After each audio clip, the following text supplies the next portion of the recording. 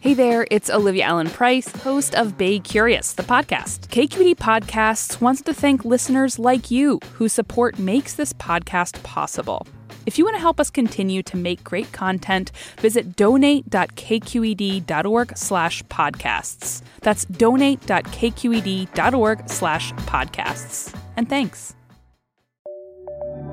From KQED. I'm Olivia Allen Price, and this is Bay Curious. Happy St. Patrick's Day! Tonight, the streets of San Francisco are packed. We're recording today's episode on St. Patrick's Day, so plenty of people are dressed in green and are heading out for the night, including our question asker, Katie Amy.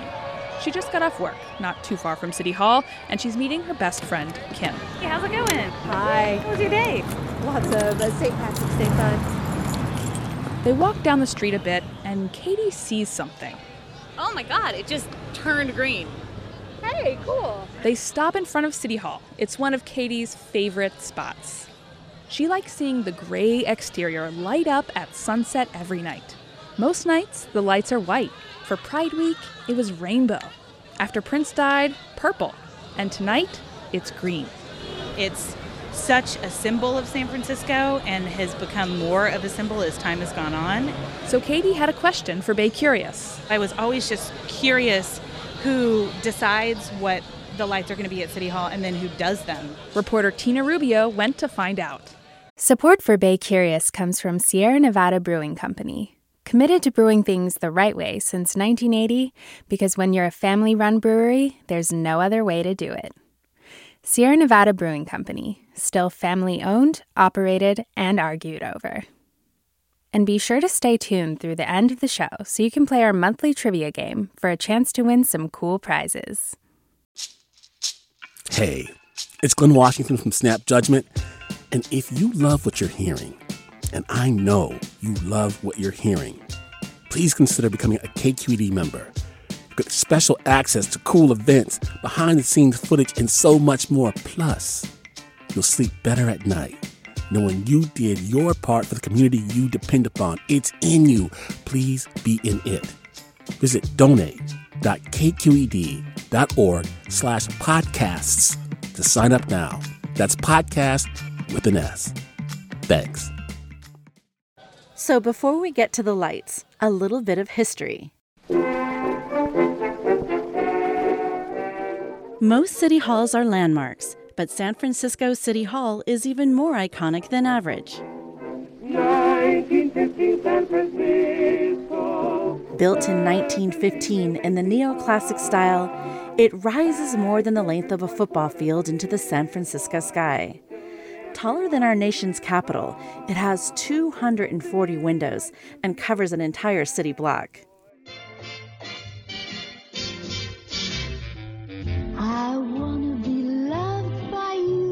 Every year, tens of thousands walk through its bronze doors, like Marilyn Monroe and Joe DiMaggio. They were married here in 1954.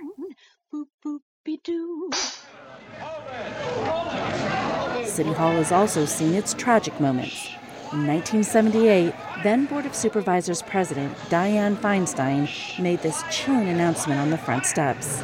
Both Mayor Moscone and Supervisor Harvey Milk have been shot and killed. Jesus Christ!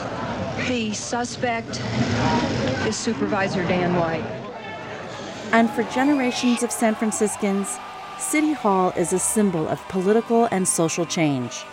Former Mayor Gavin Newsom unleashed a watershed legal and political tempest when he issued marriage licenses to gay couples in 2004. As California goes, so goes the rest of the nation. And City Hall has had its turn in the Hollywood spotlight. Movies like Dirty Harry, Raiders of the Lost Ark, and the remake of the sci-fi cult classic Invasion of the Body Snatchers were filmed here. By day, City Hall is a monument to San Francisco, and at night, the lights continue to reflect the city's unique identity. As to who makes the lighting decisions, it's a trio of city officials. We are always looking to a local nexus. That's Naomi Kelly, the city administrator. She works with Martha Cohen, Director of Special Events for the mayor, and the city's Chief of Protocol, Charlotte Schultz. Together, they decide which civic events get lit up. When it's election day, we light up the building red, white, and blue. For Pride, we light the building up with rainbow colors. But sometimes the colors seem a little less obvious. That's usually when City Hall has been rented out for a private event and the paying clients get to decide the color. Our question asker, Katie, also noticed something else. It used to happen less and now seems to happen more frequently and makes me more curious about what it represents. First of all, Katie's right that it happens more now. It used to be City Hall's lighting system made changing the lights a big challenge. We would have to send a team of electricians and our station engineers to go out on the second floor of this building and manually change each of the 220 exterior lights with these gel caps. That process could take days. And they were incandescent lights, so they burned a lot of energy. Each time it cost about $5,000 to change the color scheme, so they didn't do it that often. But 2 years ago, something changed when City Hall celebrated a milestone birthday. Happy 100th birthday to the city of San Francisco! And all the exterior lights were replaced with LED bulbs. The new light fixtures are huge, and most of them weigh 75 pounds apiece. The cost for the project? $2.5 million from private donations and city funds. So changing the lights got a lot easier. Instead of hiring a team, now there's this guy. This is probably one of the funnest parts of my job. Norm Goldwyn is the IT director of the City and County of San Francisco. He works his magic in a dark, cramped room, far below all the rattle and hubbub of the streets above. He's what some would call an artist. Instead of a brush, he uses a mouse, his canvas a piece of granite, his paint palette a computer screen. I have a small lab downstairs. Several flights down, we walk into what looks like a windowless storage room. We are literally inside the concrete and steel pillar that goes up to the dome now. It's cluttered. There's a bunch of old boxes, a table, some steel machinery, and one of the new LED light fixtures. Here's one of our fixtures. Ugh.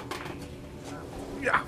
I grab a computer and hook it up to the light fixture, and then I can adjust the sliders, if you will, until I can find the exact color combination that makes sense for that particular special occasion.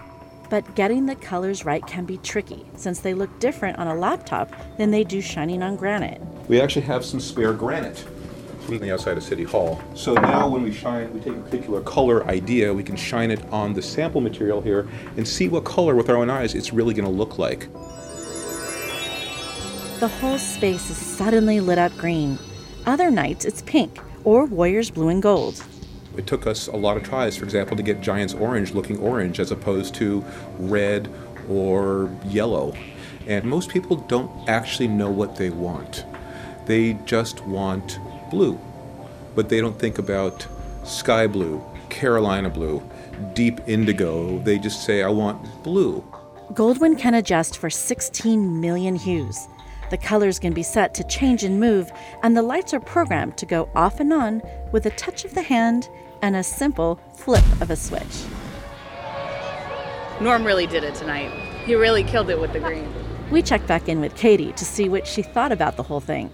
I think it's kind of inspiring because I think it's less bureaucratic than I thought it would be, less people involved than I thought it would be, and that this small group of people is sort of given this path to be able to represent these moments for the city that really show this beautiful civic monument. It's absolutely wonderful. As Katie headed off for the night, she said there was one moment she's looking forward to City Hall shining bright for. Salvador Perez, the 2-2. Popped up. Sandoval in foul territory. Giants win! The Giants, baby! Good thing our lights guy, Norm Goldwyn, has the right shade of orange all figured out and ready to go. Not too red, not too yellow. Thanks, Tina Rubio. Of course. Happy to do this story. And thanks to Katie Amy for asking this week's question. If you've got a question for us, you know where to go, baycurious.org. And if you've been digging the Bay Curious podcast, Help us out by leaving us a review on iTunes or share our podcast with a friend. Bay Curious is made in San Francisco at KQED. I'm Olivia Allen Price. See ya. Hi, Bay Curious listeners. Are you ready to play May's trivia game?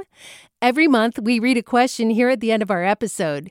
You can give us your answers over at our website, kqed.org/baycurious, or just click the link in the episode description. Out of the correct answers, we'll randomly choose one lucky winner to receive a cool prize package with Bay Curious swag and Sierra Nevada goodies. Okay, our question for the month is, the world's longest-running pillow fighting contest was held from 1966 to 2006 in what Bay Area town? Our trivia quiz is made possible by Sierra Nevada Brewing Company. Good luck! Hey there, this is Brittany Luce from NPR's It's Been a Minute. KQED's podcasts like The Bay, Bay Curious, Mind Shift, Right Nowish, and more all tell the stories of the Bay and beyond, with reliable, human-centered journalism. They aim to inspire, make you think, entertain, and expand your understanding of the place you call home. Here's how you can support podcasting at KQED. Showing your support is easy, and you can join Brittany in supporting KQED Podcast too at donate.kqed.org/podcast. That's donate.kqed.org/podcast.